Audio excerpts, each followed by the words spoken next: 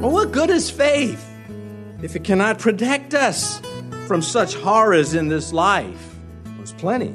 Faith can also protect us through the horrors of life. While those things are taking place, faith can protect us and keep us strong.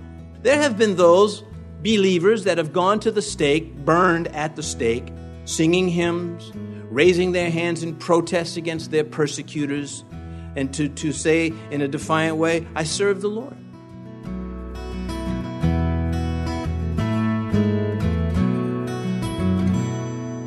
This is Cross Reference Radio with our pastor and teacher, Rick Gaston. Rick is the pastor of Calvary Chapel, Mechanicsville. Pastor Rick is currently teaching through the book of Hebrews.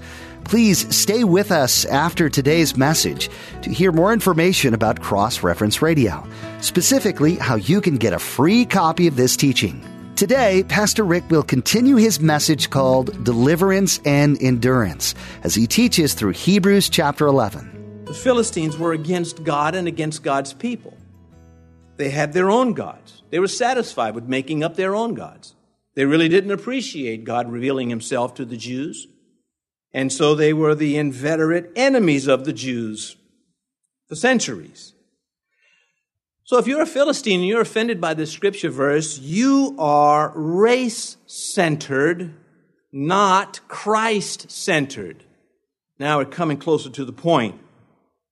Whatever is said in truth about your race is not the issue for a Christian. The issue for us is not our race, but our kingdom. That's where we pledge allegiance to our King, the kingdom of heaven. I hate racism, and you should too.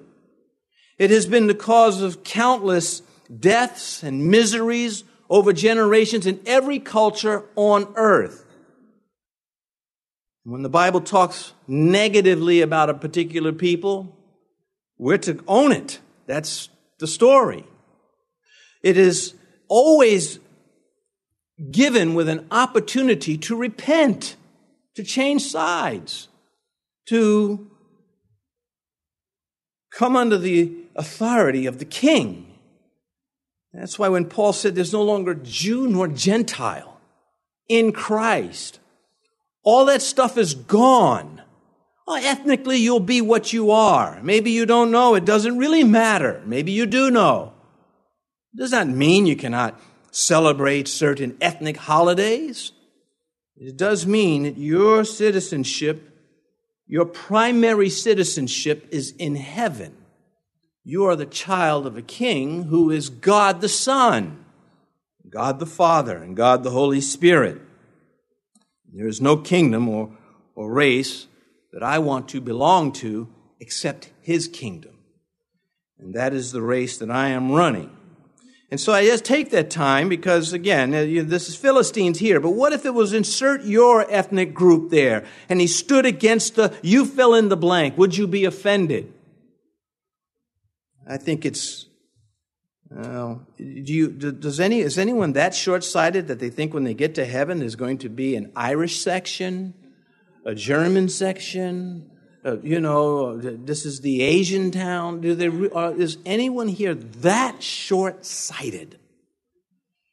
In Christ, there will be people from every tongue, every kindred, every people in heaven, but they'll no longer belong to anyone but the King. And we'll all be in it together. World without end, without suffering, without fighting, without cliques and divisions. Churches should not have cliques. Yeah, there are people in a church that you may get along better with one than another. That's fine. But we don't, block others out. Well, I've spent a lot of time on that. We've got a long way to go. Turn to flight the armies of the aliens. Now, these were the out-of-space Martians that were landing in Israel. Everybody knows that. Of course, these were the foreign forces that were coming against the people of God. Isaiah and Hezekiah is a great example. The Assyrian army had taken out the northern kingdom because of their idolatry, and now they were coming to the southern kingdom that was struggling with idolatry too, but it was not as full-blown, as brazen in the south yet. And God raised up the man Isaiah and King Hezekiah, and Isaiah greatly influenced and supported Hezekiah, one of the good kings in Israel and Judah. And Isaiah succeeded with his influence. But Jeremiah, who would come 100 years later, he couldn't sway the kings. The kings were so base, so depraved. Jehoiakim and Zedekiah, they were so messed up. The great prophet Jeremiah could not sway them to righteousness. And he suffered for it. But at this time, Isaiah succeeded. And you know the story. The Assyrians came. Isaiah prophesied that God would deal with them because of Hezekiah's prayer. And then in Isaiah 37:36, and the angel of the Lord went out and killed in the camp of the Assyrians 185,000. And when the people arose early in the morning, there were the dead corpses, all dead, says the scripture, Isaiah 37:6. And so turn to flight the invading forces, the armies of the aliens. And we, again, it translates into New Testament, may with truth we turn away the lies that are launched again against our Lord. Verse 35, women received their dead, raised again to life. Others were tortured, not accepting deliverance, that they might obtain a better resurrection. Well, of course, Elijah and Elisha, both prophets, were used by God to revive those that had died. But this first clause, verse 35, women received their dead raised again. It really should be in verse 34. The reason is because it is a turning point. It is the last mention of deliverance through the next list of events that are the righteous confront in our lives. This is an abrupt, it will be, and when I read it in one moment, an abrupt change from deliverance to endurance. This is the Christian life. Not as intense in this country as a rule right now, but in other countries it is. Had Jezebel won the last election, it would have ramped up against us. You will know them by their fruit. And I don't know how much time we have left before we are finally encircled and pounced upon. The forces of evil are hard at work to bring about this, to come in and destroy the church, and to persecute the church. And so here, this change is now significant. So we move from women received their dead, verse 35, raised again to life, and all the glory and beauty that accompanied those moments, to this, others were tortured. That's pretty intense. When Saul of Tarsus, who was a Pharisee under the rabbinical teachings of the Jews in the days of Christ and just after Christ, he hated Christians. He hated the church. And he set out to destroy it and to persecute it. And when he was saved, God said to another servant, Ananias, I want you to go to him, and we pick it up in Acts 9:16, for I will show him how many things he must suffer for my name's sake. Every combat soldier wonders how they're going to do if their time on the battlefield comes. Will they cower? Will they turn and run? Or will they fight and be brave? I think every Christian should have that thought as far as facing persecution goes. How will I perform? Will I deny my Lord? I will set my heart to never do such a thing. I know that this is what He will strengthen me to do. He will strengthen me to be strong in the face of opposition. So he says others were tortured. Having mentioned again the blessings, the victories of Joshua, Rahab, all the names that preceded this, and now he gets to those, the cavalry did not come. They went to heaven. Heaven didn't go to them in terms of delivering them from the moment of torture. That word in the Greek, torture, tumpatizo, you won't hear that likely again today. It means essentially a drum.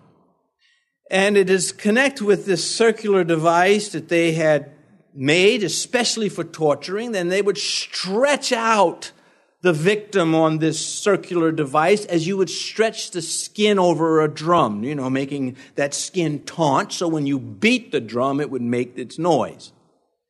Well, they would stretch out the victim, and while they were fully stretched on this wheel, this drum-shaped item, they would then beat them to death with rods or clubs or whips or whatever instrument of cruelty was the choice at the moment.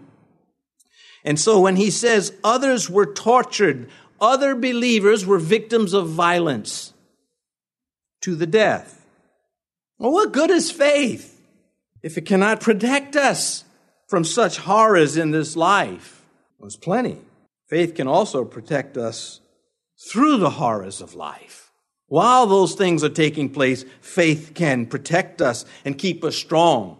There have been those believers that have gone to the stake, burned at the stake, singing hymns, raising their hands in protest against their persecutors, and to say in a defiant way, I serve the Lord, and I'm not going to recant. I'm not going to take away. Now, here's the thing.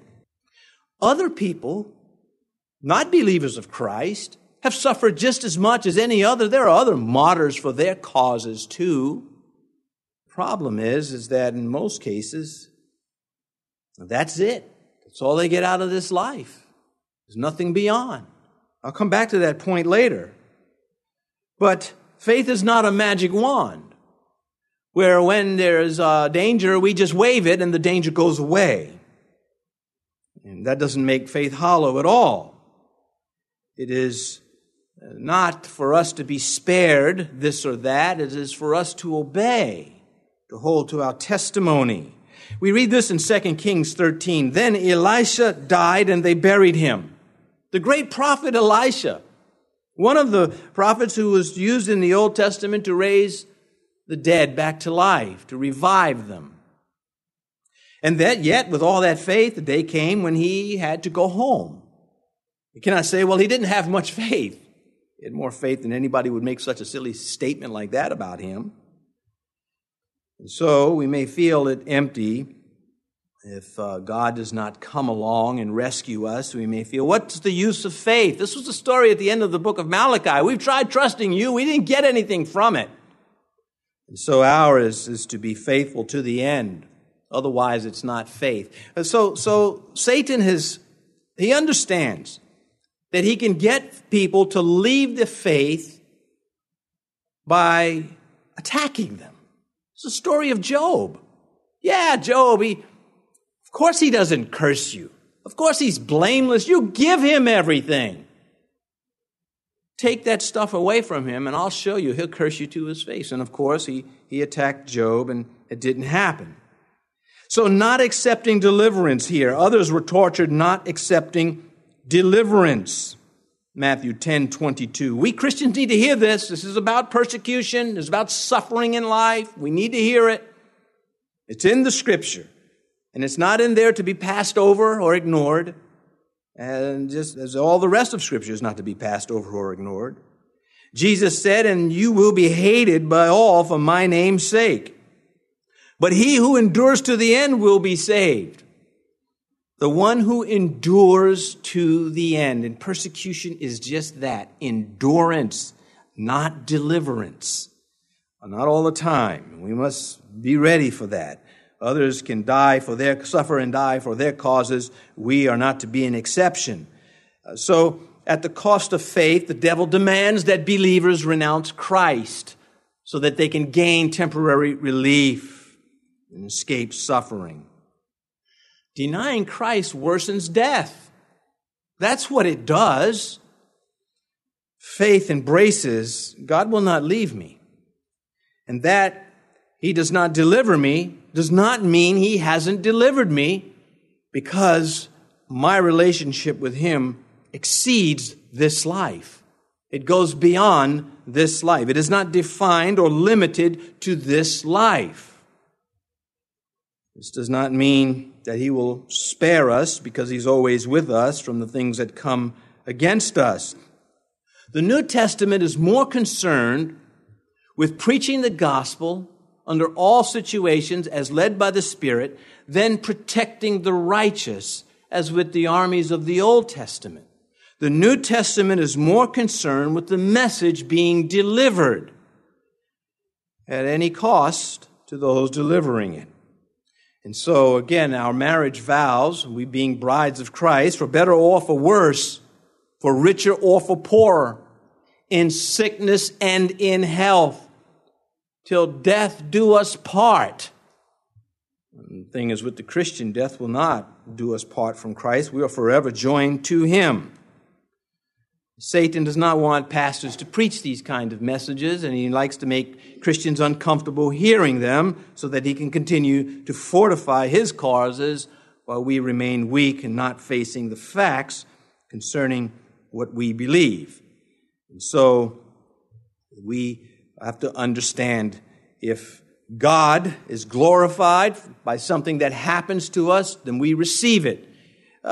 We're not supposed to belong to a faith where talk is cheap. Yes, Lord, I'll serve you all my days anywhere you want me to. And then the pressures come. I'm out. He didn't rescue me. I'm done. The Bible doesn't work. The promises don't apply. Again, that's the story at the end of the book of Malachi chapter 3, at the end of that chapter. That they might obtain a better resurrection. Though there are two resurrections.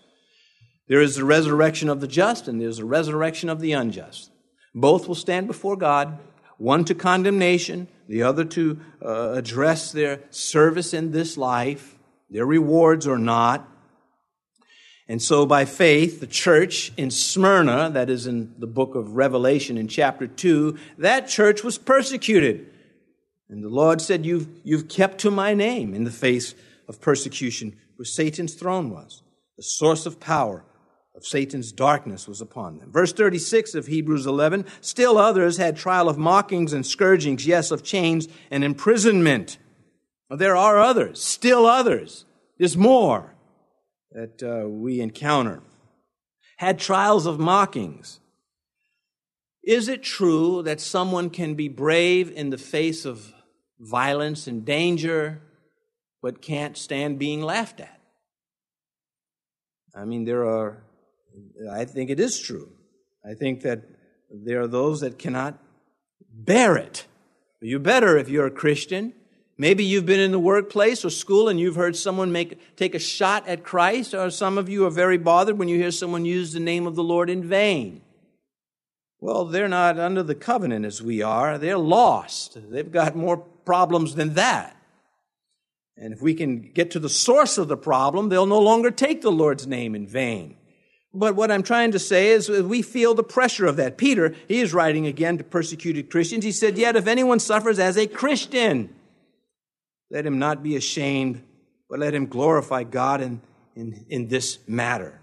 So there are those that suffer not as Christians, and there are those that suffer as Christians. One will get the crown, the other gets nothing. And that makes all the difference. Who's king?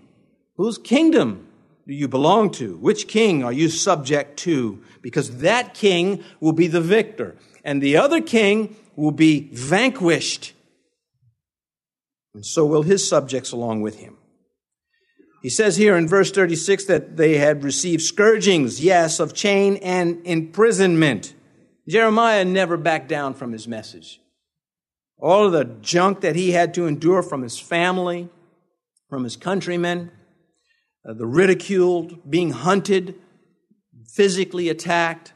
Jeremiah 38:6. So they took Jeremiah and cast him into the dungeon, which was in the court of the prison. And they let Jeremiah down with ropes, and in the dungeon there was no water but mire. So Jeremiah sank in the mire. You know how miserable that was for him? It was just not, this is a Bible story and there's some actor just carrying it out, and afterwards they're all going to clean up and go to some restaurant and have a good time. This really happened to someone, and worse has happened. But he sank in the mire. How many times have I thought about that, sinking in the mire of something like, God, why is this necessary? The little things really get me, I think, more than the big things. You expect the boogeymen, the big ones. It's those little fleas that just ruin it. Because they're so unnecessary, but they're unstoppable. And so you find yourself saying, at least I find myself saying, I have got to work on my response to these things. I have got to stop being so hurt by things that in the scheme of heaven really are nothing. I'm right with Christ. That is the major thing, and I will keep that the major thing. And the hits that I take, well, I have armor enough to survive. Not to take the hit. If you've ever had a shield, growing up, I had a friend that had a shield.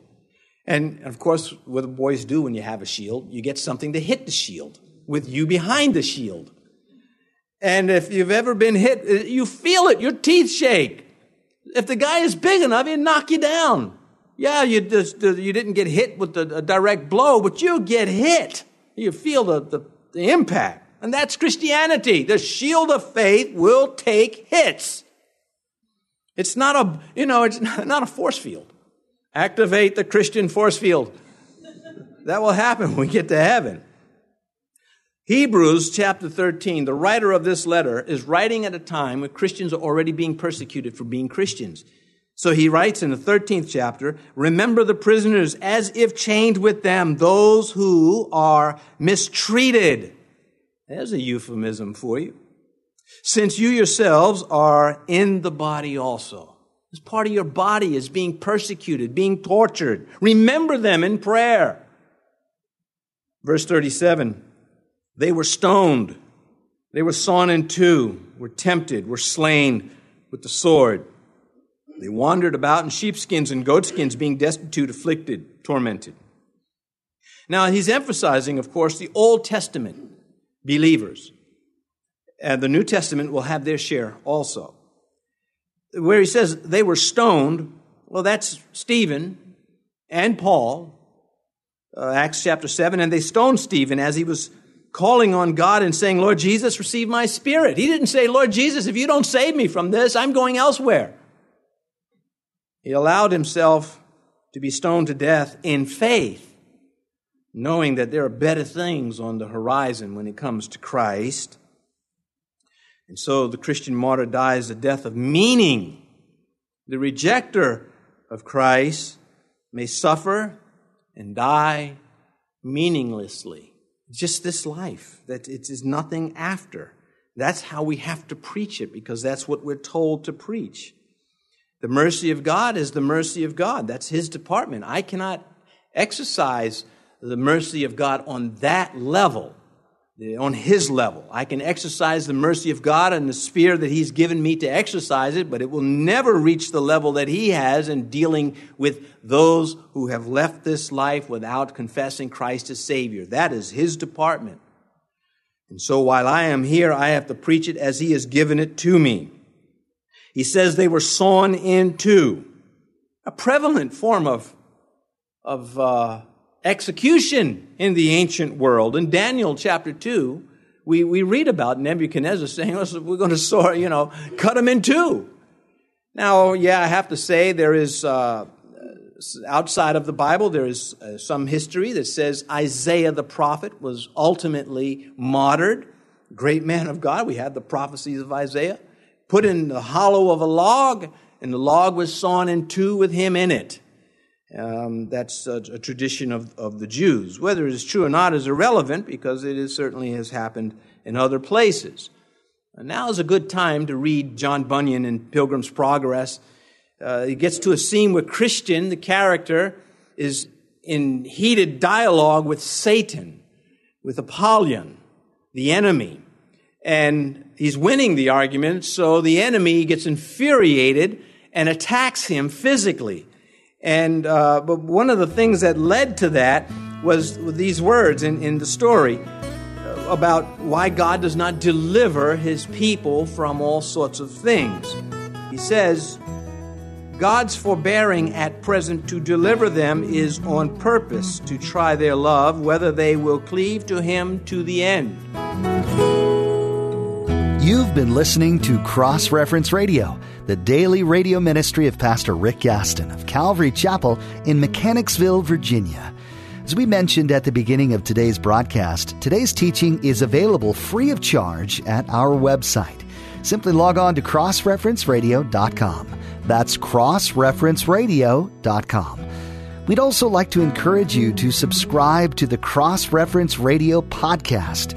Subscribing ensures that you stay current with all the latest teachings from Pastor Rick. You can subscribe at crossreferenceradio.com or simply search for Cross Reference Radio in your favorite podcast app. Tune in next time as Pastor Rick continues teaching through the book of Hebrews right here on Cross Reference Radio.